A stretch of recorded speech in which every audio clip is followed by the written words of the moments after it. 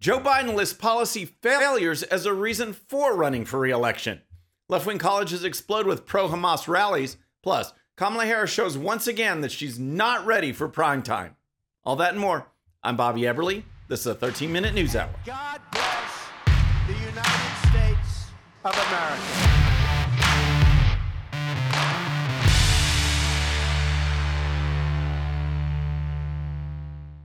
Okay, friends, welcome to the show. Happy Monday. Hope you had a great weekend. If you're new to the show, thank you so much for tuning in. We're going to start with Joe Biden because over the weekend, Biden sat down with CBS News for an interview on 60 Minutes. And the interview was just stunning for its complete lack of actual journalism. On top of that, Biden demonstrated once again that he is a political leader of immeasurable weakness who is leading this country from one crisis to another to another. Here's 60 Minutes host Scott Pelley with one classic example.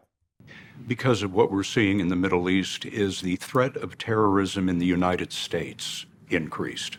Yes, I had a meeting this morning with the Homeland Security people, with the FBI, for the Situation Room for the better part of an hour to discuss how we make sure that we prevent a lone wolf and or any coordinated effort to try to do what was done in synagogues before, do what was done to Jews in the street.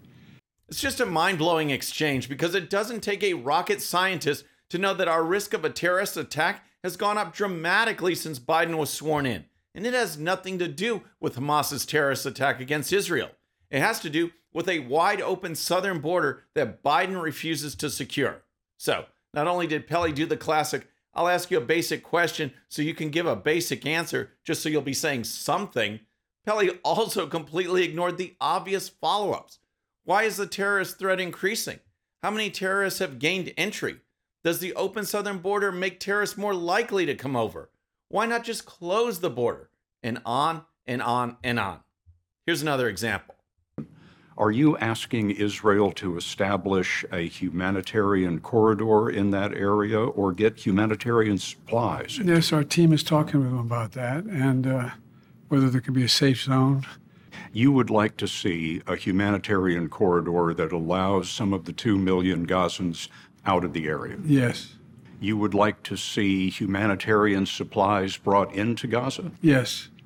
I use that example to show you how the media can and often does cover for Biden, a man they know is losing it mentally and can't answer detailed questions off the cuff, a skill that is certainly needed in the President of the United States. Instead of probing Biden for policy positions or analysis, Pelley made the pronouncements, which meant Biden only had to say yes or no. It's so dishonest, but the media are doing it every day. And then the topper. Biden was asked if he not just plans, but wants to run again for president. Here's the exchange. Are you sure that you want to run again? Yes, because I'm sure, look, when I ran, I said the world's at an inflection point. The world's changing, but we have an opportunity to make it. So imagine if we were able to succeed in getting the Middle East put in place where we have normalization of relations. I think we can do that. Imagine what happens if we, in fact, unite all of Europe and Putin is finally put down where he cannot cause the kind of trouble he's been causing. We have enormous opportunities to make it a better world. I don't know about you, but if I were former President Trump, I wouldn't need to spend money on new campaign ads at all. I just run that over and over again. Biden talked about stabilizing the Middle East, uniting Europe, and being strong against Russia. Biden is failing on all those topics. In contrast, look at what President Trump did with the Abraham Accords, tough and consistent policies with Russia, and, as another example, keeping America safe from terrorists by having a strong, secure southern border. Biden's failures are obvious, but when you watch an interview like the one produced by 60 Minutes, you'd never know. All right, next let's talk about campus reaction to the Hamas terrorist attacks. But first, if you're new to the show or haven't subscribed yet, regardless of platform, just search out my name, hit that subscribe button, make sure notifications are turned on. That way you can follow the show and help us grow. Okay, next let's talk about the campus protests that erupted last week and which are still occurring now on college campuses across the country. As you know, many of the so-called elite colleges and universities in America are just mouthpieces for the left. Conservative voices are routinely silenced. Republican clubs have a hard time just existing on campus. Conservative speakers are canceled because the left says that conservatives spout off hate speech that could lead to actual violence. But just look at what is happening now. You are seeing pro-Hamas, not simply pro-Palestinian, but pro-Hamas rallies. Hamas is a terrorist organization that just killed 1,300 innocent Israelis in some of the most barbaric ways imaginable. And these students are marching for those terrorists. If you are marching and chanting for terrorists, isn't that hate speech? Couldn't that lead to more actual violence? I was in New York this weekend on Newsmax, and one of our panel discussions was on this very topic. Here's Sam Rutzik from the organization Campus Reform with some observations. You know, I give a lot of leeway for college students to be pretty stupid, but this was astonishing, even given that, the amount of anti-Semitism that bubbled to the surface the instant there was an excuse. This wasn't criticism of Israel, criticism of Likud, or criticism of Netanyahu. This was rejoicing in the sort of cold-blooded slaughter of Jewish children. Another guest on the program was Zachary Marshall, also with Campus Reform, who accurately made the connection between these pro-Hamas rallies and other leftist movements. Cornell University is in Ithaca, New York, which is only 90 minutes north of Binghamton.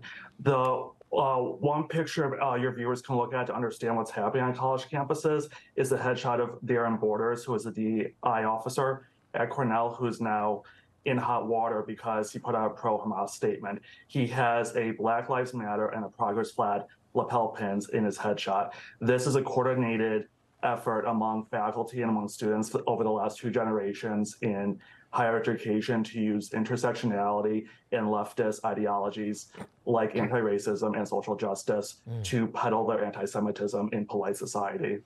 What we are seeing is not some new rise in anti-Semitism. It's been there, and the left embraces it. The Hamas terrorist attacks were a very visible event to get those sentiments to boil over into the public. As soon as the attacks occurred, left-wing students and faculty were on the march. Some professors embraced Hamas. Other schools were slow to denounce the attacks. Make no mistake, one of the prime objectives of Marxist ideology is to bring down the West. And in the Middle East, Israel is a representation of the West. BLM, transgenderism, child grooming, pro-terrorist, anti-Semitic, it's all rolled in together with today's far left. Donors to these large schools need to realize that colleges are no longer in the business of education. Indoctrination has become the sole focus, and it will not change unless there is major pushback. All right, next, Kamala Harris recently participated in the Fight for Our Freedoms college tour, and she showed once again that the reason some Democrats still support Joe Biden is that they are scared to death that if he's out of the picture, the party might be stuck with Harris. Here's Kamala Harris talking about diversity and its effects on America. It is very clear diversity actually makes us stronger, both in terms of who we are socially and societally, but it also makes our economy stronger when we pay attention to these issues. Well, that was a whole lot of nothing. The key to American greatness is that we actually have an American culture. You can come from any other place on the planet and become an American. In no other country can that happen. But the Marxist multicultural movement has nothing to do with embracing the positive aspects of other societies. Instead, it's all about tearing down American society and culture and replacing it with division. In other parts of Harris's conversation, she, of course, had to tell the audience about her love of Venn diagrams. So here's I think at this point a well-known secret about me. I love Venn diagrams. I love Venn diagrams, and whenever I am presented with kind of like this is complicated, I always wonder, is there a Venn diagram to figure this stuff out? And we love that about you. Right? Something is just not right with her. In an attempt to be inspirational, Harris talked about not just taking no for an answer. Fine, but it came out like this. Don't hear no. I eat no for breakfast. Don't hear no. Always believe in what can be, unburdened by what has been. What? But if you think that was an example of Harris's textbook laugh, which just comes out of the blue for no reason, Well, that was just the warm-up. When someone in the audience referred to Harris's line of, "We did it, Joe," then she really broke loose. We did it, Joe. High five. Yes,